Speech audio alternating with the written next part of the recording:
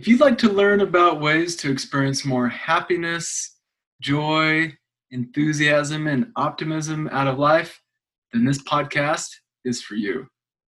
If you're like me, you know your mind can be your best or your worst friend. Our mind is an amazing tool that can do incredible things, but our mind can also create problems out of nowhere. Sometimes our mind keeps recommending the same solutions to problems even when they aren't working. I see this pattern play out as individuals try to overcome their anxiety, depression, or even struggles with pornography, using approaches that make sense but aren't very helpful. This podcast will show you how real researchers and clinicians are changing the way we approach mental health and reveal helpful research-supported principles designed to help real people with real problems. My name is Dr. Cameron Staley, and welcome to the Life After Series Radio. So we're going to change it up a little bit for this podcast. The last two, we reviewed the emotions of shame and sadness and the ones associated with those, from despair to grief to loneliness. And those can be pretty heavy. Those are challenging ones to sit with and work through. And those are ones I have a lot more experience with, because typically those are the emotions that people are experiencing that they're having a difficult time with. And that's often what brings them into counseling. But today we're actually going to go over the emotion of happiness. And this is not typically an emotion that somebody comes into therapy for to say, hey, I've been feeling really happy lately. Can you help me manage this better? I'm just happy all the time. And that's typically not the case. But I do appreciate there are many different approaches to mental health and wellness. And for a long time, there's been such a focus on reducing symptoms and managing distressing thoughts and emotions. But there's also a positive psychology movement, which is more focused on cultivating positive emotions and looking at your strengths and values and really using that as a way to improve your mental health. And there's a lot of good research outcome studies about how helpful that side can be as well. So I do feel like it is important to understand and get comfortable with some of the more challenging emotions like shame and sadness. I think it's just as important to be able to understand emotions like happiness, so we can have a balance between the happy emotions and the sad emotions. So the more we can understand happiness and the emotions around that, the more we can engage in activities to cultivate those more in our life. So as a review, this is coming from dialectical behavior therapy, Marsha Linehan's work from her module on emotion regulation. So let's talk about some of the emotions that are associated with the emotion of happiness. So there can be really strong variations. So I'm someone, I don't think I would classify myself as experiencing a lot of happiness. I wouldn't say I'm a happy person. And yet, as I think about some of the variations of happiness, I experience those on a fairly regular basis. It's just more of the subtle ones. I don't often experience a lot of the stronger, more intense ones. So let's talk about some of the really strong ones and then review some of the more subtle ones. So a strong kind of variation of happiness is joy, enthrallment, bliss, being thrilled, even euphoric. It could also be the experience of triumphant or jubilation or zaniness. It could also be zest or zeal or rapture. Those are really strong kind of degrees of happiness that I experience those from time to time, but I think for the most part, my emotions are a lot more kind of in that middle ground, a little more muted. But there's times in my life where I experience true moments of joy. And often those, for me, typically occur in the context of relationships. When I'm seeing my kids excel after a challenge, or training for a sport, or working really hard to learn how to read, or acquiring a new skill, for me, just seeing them excel can bring in so much joy. So other ones that are maybe a little more subtle that we wouldn't associate as much with happiness are things like enjoyment or feeling content. So I think if I had like a default emotion, I would say it's content. I'm mostly content most of my day. I'm pretty low maintenance, not a lot of highs, not a lot of lows. And I'd say it's pretty content. And it's helpful for me to identify that because I would not have really associated that emotion with happiness. And yet, when I think about it, I quite enjoy being pretty content, pretty satisfied with my life. That makes me happy. That feels good. Other emotions can be relief. That's often an emotion that I feel after I've worked really hard on a project or on a publication or some yard work. I like to build different things.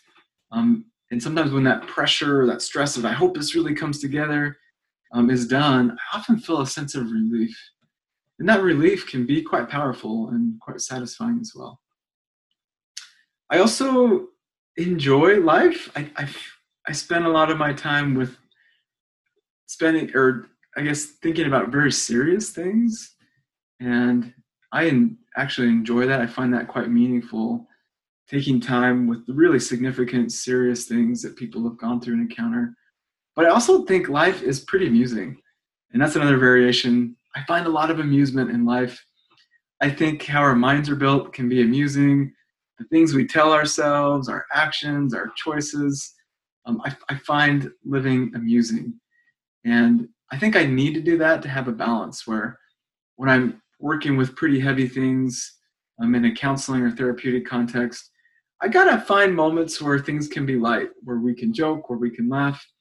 So for me, I know I had a really good session when things got heavy, things got deep, maybe a tear or two was shed, but also we laughed.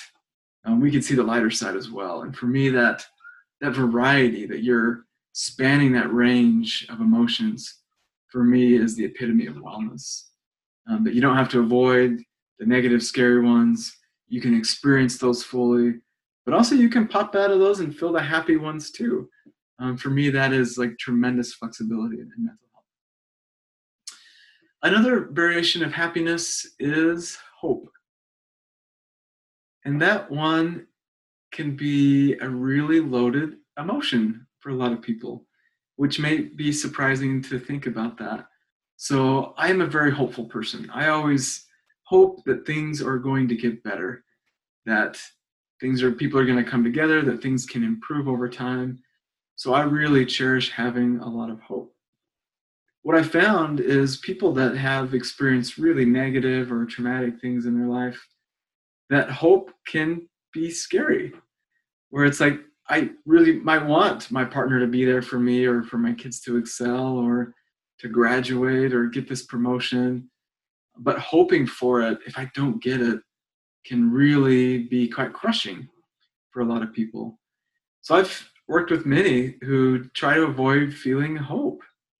And when you deprive yourself from that emotion, it kind of protects you from getting let down, but it also prevents you from feeling a lot of the happiness and energy associated with that emotion.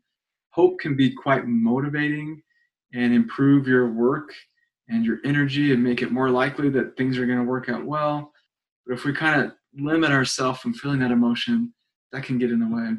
So hope, even though I love it, it can be a challenging one for many people. Other ones can be cheerfulness. I think as I reflect on my partner and the qualities that she possesses, I think I was really drawn to her because she was a really happy person. And she's very cheerful. And I didn't experience that level as consistently, and I was quite drawn to that. It's like, wow, you're cheerful. Like, you're a happy person all the time. And I find that I enjoy being around people that are cheerful or happy. Maybe not people that are like over the top zeal or jubilant. That's a little too much for me.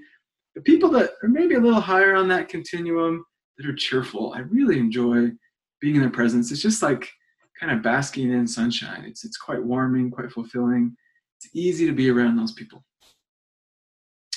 Other emotions associated with happiness is being silly. being jovial. For me, I know I'm in a good mood when I can tease my kids and we can play tag in the backyard and we can have some potty humor. I got little kids, so they really think anytime dad says potty humor is really funny.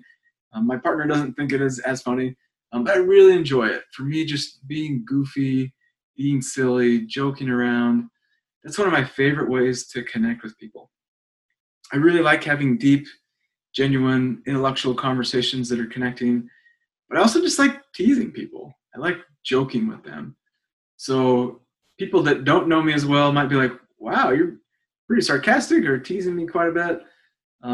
And I tend to only tease people that I feel quite safe with, that I have a relationship with.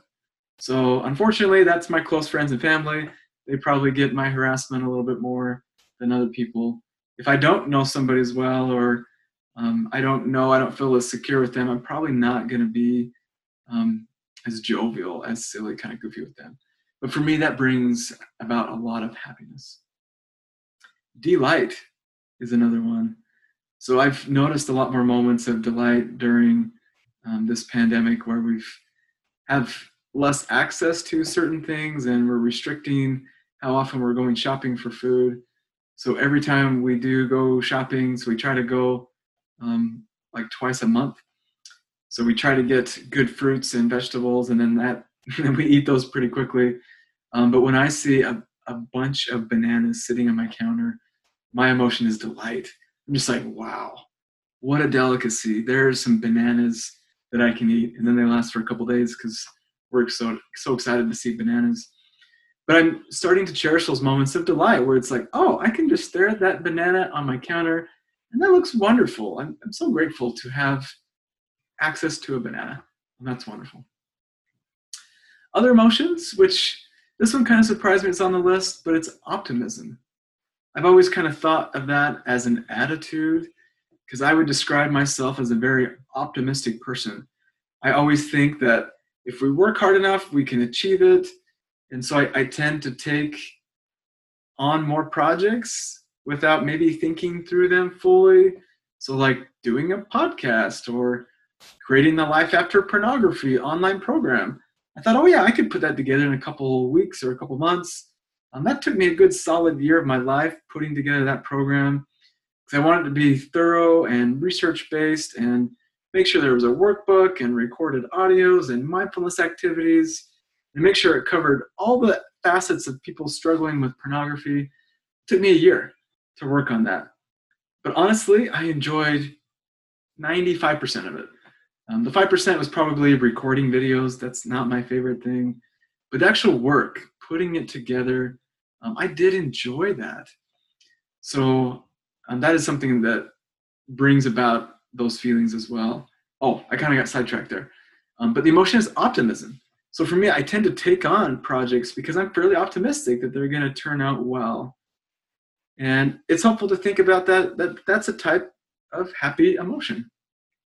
And that is also predictive of good health outcomes. People that are more optimistic are probably more likely to eat better, engage in exercise, do healthy coping like mindfulness or going on a walk or being present, versus people that are more pessimistic tend to engage in more negative kind of coping strategies overall. So even though I may not always anticipate the time required on projects like hosting podcasts or creating online programs, I'm probably going to keep doing them because they make me happy and I enjoy the feeling of optimism. So along with that is eagerness. So I'm someone who really enjoys projects. I enjoy getting tasks done. I like the feeling of being eager. So it's springtime. We were able to get some raspberry starts from a neighbor that they'd been growing behind their fence. And I couldn't wait to plant those and to put some stakes in and string up some rope to get those raspberries to start growing really well. I enjoy feeling eager to work on a project. That's really fun. So along with that, pleasure is a type of happiness. And you can derive pleasure from all kinds of sources, from interactions with relationships, physical pleasure, from eating to sexuality, to enjoying accomplishments with projects. The pleasure very much is a happy emotion. Along with that is the emotion of gladness. So being grateful for your opportunities, for your blessings, for people in your life, for access to resources. And there are a lot of things to be grateful for. And as you reflect on that, there's a lot of research out there that shows that reflecting on things you're grateful for improves your mood. So it's a pretty helpful treatment for managing your mood. Another one that can be challenging for people, maybe coming from a more religious context, is the emotion of pride. So pride is a really healthy reaction. When you've worked hard and it went well, you can be proud of that. But for many people, they've associated pride with sin or something that's wrong, that you should be humble all the time instead. And for me, it depends on the type of pride. If your pride comes from, I'm better than you and don't need you, I would say, yeah, that's being prideful, probably not that healthy. But if it's coming from, wow, I worked really hard and it turned out like, I feel pretty proud about this accomplishment, and feeling proud about your kids and the things they're working on. That's a pretty healthy variation of pride. So if you're someone who's like, oh, I can't ever feel that because that's bad, you may be missing out on some opportunities to evoke more happiness in your life. So those are all the emotions associated, or not all of them, but a good set of emotions associated with happiness. So as I pause to check in with myself, it feels good to review these. I have memories that show up and I can think of examples and people, and I feel quite good. I feel pretty energetic. I enjoy feeling happy. It's a really positive feeling to have. So now let's talk about some events that can occur outside of us that may prompt these feelings of happiness. So one thing I'd like you to entertain, if you're someone who's like, wow, I would really like to feel those feelings more often or more consistently, be thoughtful about these types of events that may bring on that feeling, and think about what you would like to engage in that may bring on that feeling of an emotion. The emotion of happiness often is in response to these events. So engaging in these events in your life is within your control, and one product or outcome might be happiness. So here we go. Here's some events that can bring on the feeling of happiness. So getting surprised, a wonderful surprise, not someone like jumping out to scare you, but having a wonderful surprise.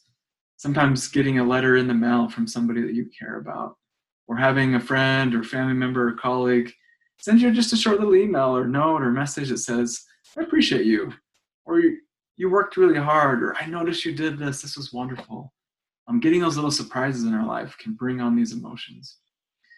So the other flip side of that is, if it feels really good to get those things ourselves, take an opportunity to offer that to other people.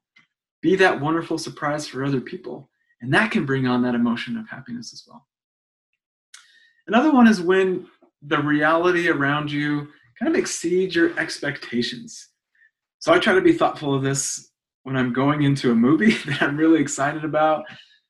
So there are certain movies I really enjoy. Some of the older ones like Lord of the Rings or a new Batman series. I've really enjoyed some of those. So going into those, I try not to form a lot of expectations about what they'd be like. So I've done that with things like Star Wars, with those new movies that I enjoy. My kids love it. And I found that when my expectations are really high, even though the movie probably was quite good and probably pretty close to my expectations, I find that I didn't enjoy it as much. But if I don't really try to overinflate things, I just participate in the experience, I find that I get a lot more satisfaction out of that. Other ways to experience happiness is achieving something that you've worked really hard for, or something that you worried about and that you were able to receive it. So this could be working on a project, or reaching out, forming relationships in your life. This could be constructing something new around your home or in your yard. So anytime that you work really hard and things work out in your life, it can bring out those emotions. So think about things that are really meaningful for you, and just pursuing those in and of themselves can bring in a lot of intrinsic meaning and value. But also upon completion of those, it can be quite fulfilling and satisfying. So being successful at tests, achieving that desirable outcome, Also, other ways that we can receive these feelings of emotion is when people respect you or praise you or compliment you. And I found that many of us struggle with receiving compliments or praise. We're a lot better at receiving criticism, and I don't mean that as a compliment, where it's like somebody says, you didn't do that very well, and we fixate on it. We ruminate about it. We think about it all the time. It's like, gosh, I got to make that better. But often when someone says, you did this really well, like, I'm impressed. I wish I had that talent or that ability or that drive. We often kind of keep that from a distance. So what I found is through practice, we're able to receive that praise a lot better. So for me, instead of trying to kind of push off a compliment, instead, now I try to just say, thank you. I appreciate that. And I view compliments or praise as more of a gift that somebody's trying to give me. And I recognize that complimenting somebody is a vulnerable act. So it wouldn't feel really good for me to reject their gift and say, no, I didn't do good. No, thanks. I don't want to hear that. And so now I try to receive that gift in the way that it was intended. And I found that feels really good. And that's also a connecting experience. But it can be vulnerable to accept that praise. Receiving affection. And this can be from your pets, from your family, from your friends. I'm not someone who really likes a lot of physical affection. I'm not a hugger. I don't even enjoy shaking hands. But verbally, I do appreciate that. So receiving that in. My dog loves affection. So my dog pops up into some of these recordings every once in a while, so you'll see or hear them in the background. And so I try to reciprocate that physical affection for my dog. If I can make eye contact with her, I mean, she's content. She's delighted, a lot more content. She's euphoric. If I can just have some intense eye contact with her, that's all she wants. She wants to be able to sit on my lap or on my legs. She's happy. So being able to speak other people's love language or helping them receive the affection that works well for them is pretty meaningful. Other ways that can be really fulfilling is having that sense of belonging.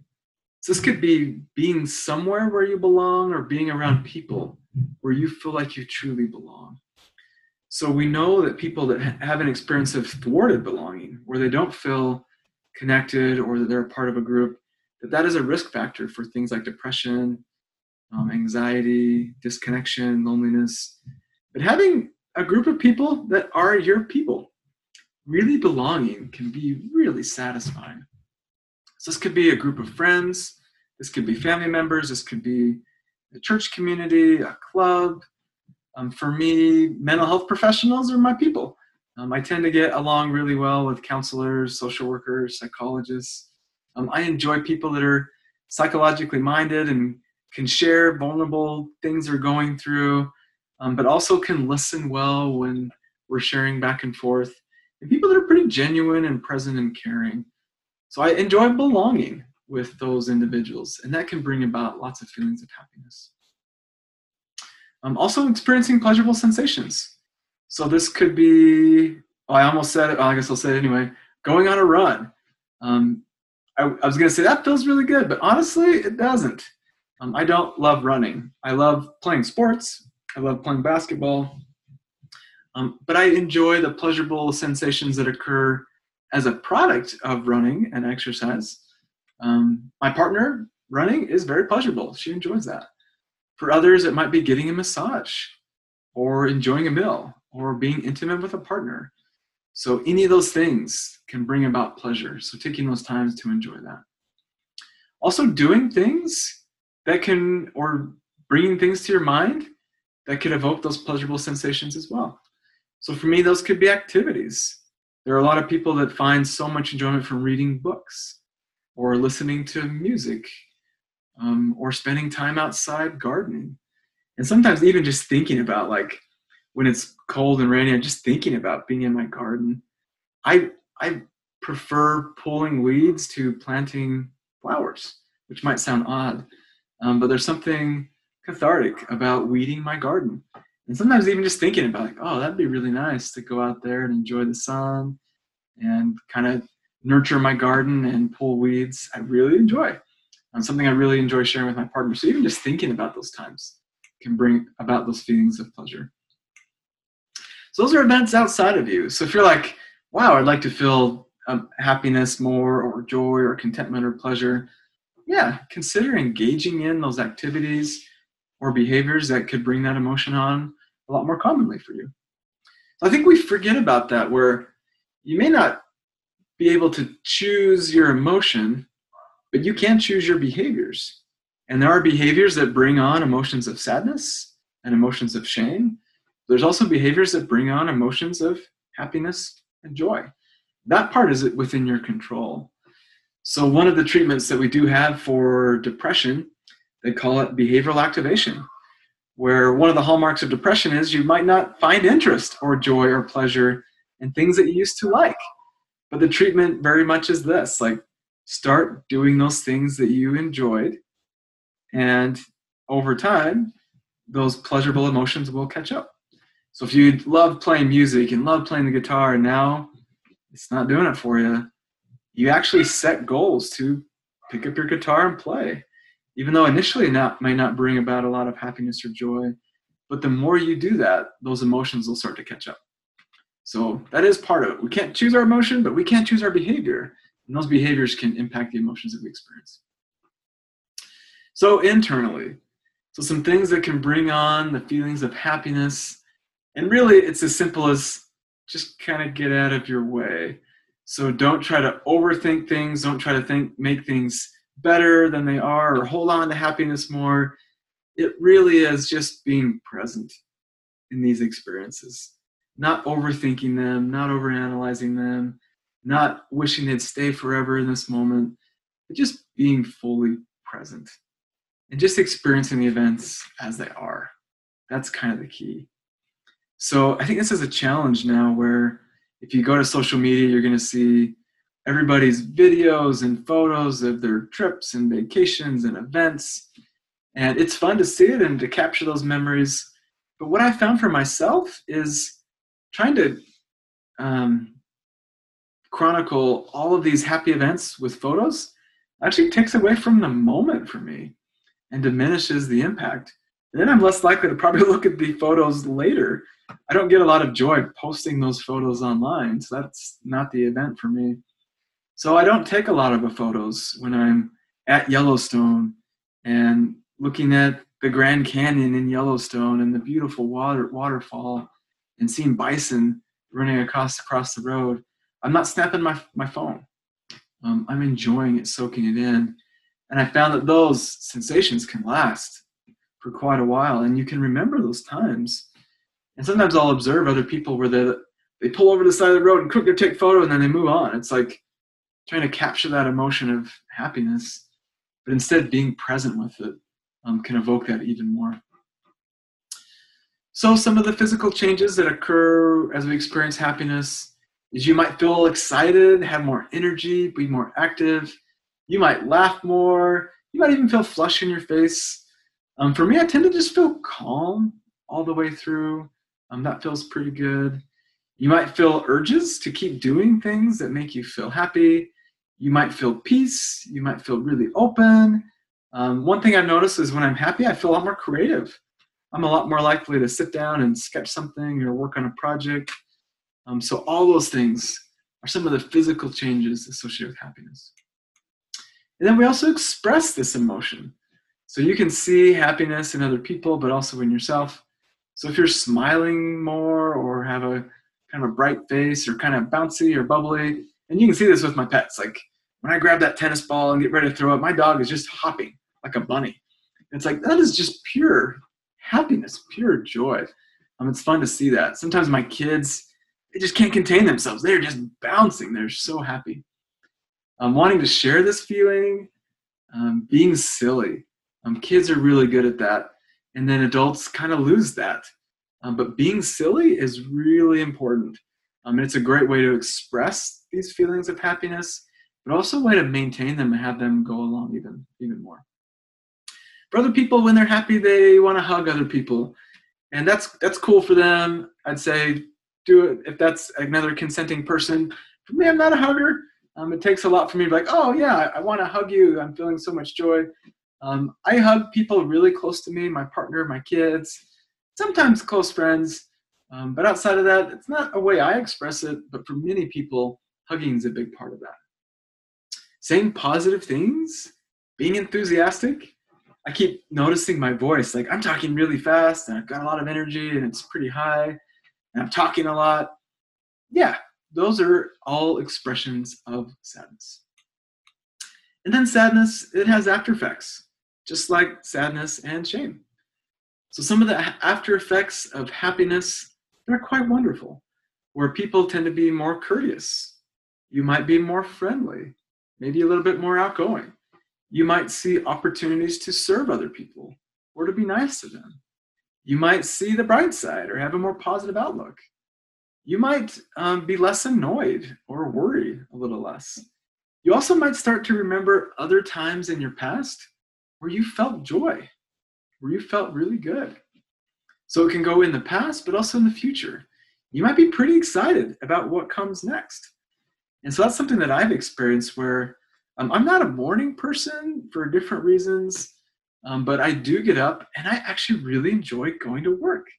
I get excited to meet people, even though they're probably going to talk about difficult things, challenging things. I'm excited to engage in that. I enjoy that connection. I get a lot of fulfillment and a lot of meaning from that. But also I like working on projects. I like learning new things. So even today, I came across a couple new articles on the intersection between sexuality and perceived addiction to things like pornography. And there was a whole special edition that had a series of articles from some amazing researchers. And I was super excited. I know that's pretty dorky, but that's an area that I've researched myself, that I work quite a bit in a clinical context with. That first Life After Pornography program I put together was based on that intersection between sexuality and religion. And so just seeing that, I'm like, oh boy, I can't wait to read that. I even thought like, oh boy, tonight I'll probably have some time. I could sit down and read those journal articles. So I enjoy that those things can bring on that happiness. So when I'm feeling good, it helps me see the future in a brighter light, but also it helps me think about the things in the past that have gone pretty well. The flip side of that is when we're sad, it does the same thing. It's like, yeah, we remember the sad times and the future looks pretty gloomy too. So if you're someone who has been struggling with lots of feelings of shame or sadness or grief, some of the emotions we've reviewed in the previous podcasts, take some time to think about the people in your life, events around you, situations, memories, hobbies, activities that you could spend more time with, that you could engage in, and start to set a goal to engage in those activities more consistently in your life. And you may start to see that you have a little more control around these emotions of happiness than you thought. So strive for a balance. Don't be like, oh, okay, now I'm going to be happy all the time, and that'll help me not feel these sad emotions. It's like, nope, sadness is still part of life. You still need to feel those as well. But also having a balance. Being sad all the time, not the goal. Just like being happy all the time, not the goal. I'd say neither of those would be very healthy. But being able to experience the spectrum of emotions, from the positive ones we enjoy to some of the negative ones that are more challenging, is helpful. So I hope this podcast is helpful for you, to give you some ideas about the ways that we can experience happiness and the types of things that you can do to cultivate more happiness in your own life. Hey, thanks for listening. Please remember to rate and subscribe. I know you might be facing some issues in your life or know someone who is. Issues like anxiety, challenges in dealing with emotions, or other compulsive behaviors like unwanted pornography. And I know it's tough to talk to people about problems. Difficult to stare those obstacles down that we face in life and to really know how to deal with them. It's hard to know what to say and when to say it. And then when that moment you finally reach out to family and friends happens, sometimes it falls flat. I haven't found many programs teaching effective strategies like mindfulness, how to improve relationships, and ways to address unwanted pornography viewing through research-supported principles. So whether you simply want to help with a problem like unwanted pornography, difficulty responding to emotions, or just want to understand the world of someone struggling with porn a little better, head over to lifeafterpornography.com and get in on the next training. There you'll learn the exact same strategies individuals addicted to pornography used to transform their lives by implementing principles from evidence-based treatment shown effective in research for reducing unwanted pornography viewing. You'll learn the secrets, the myths, the enemies to recovery, and the LAP framework for dealing with unwanted porn viewing that we call WAVE. If that's something that interests you, click the link in the description or just head over to lifeafterpornography.com. I'm Dr. Cameron Staley. See you on the inside.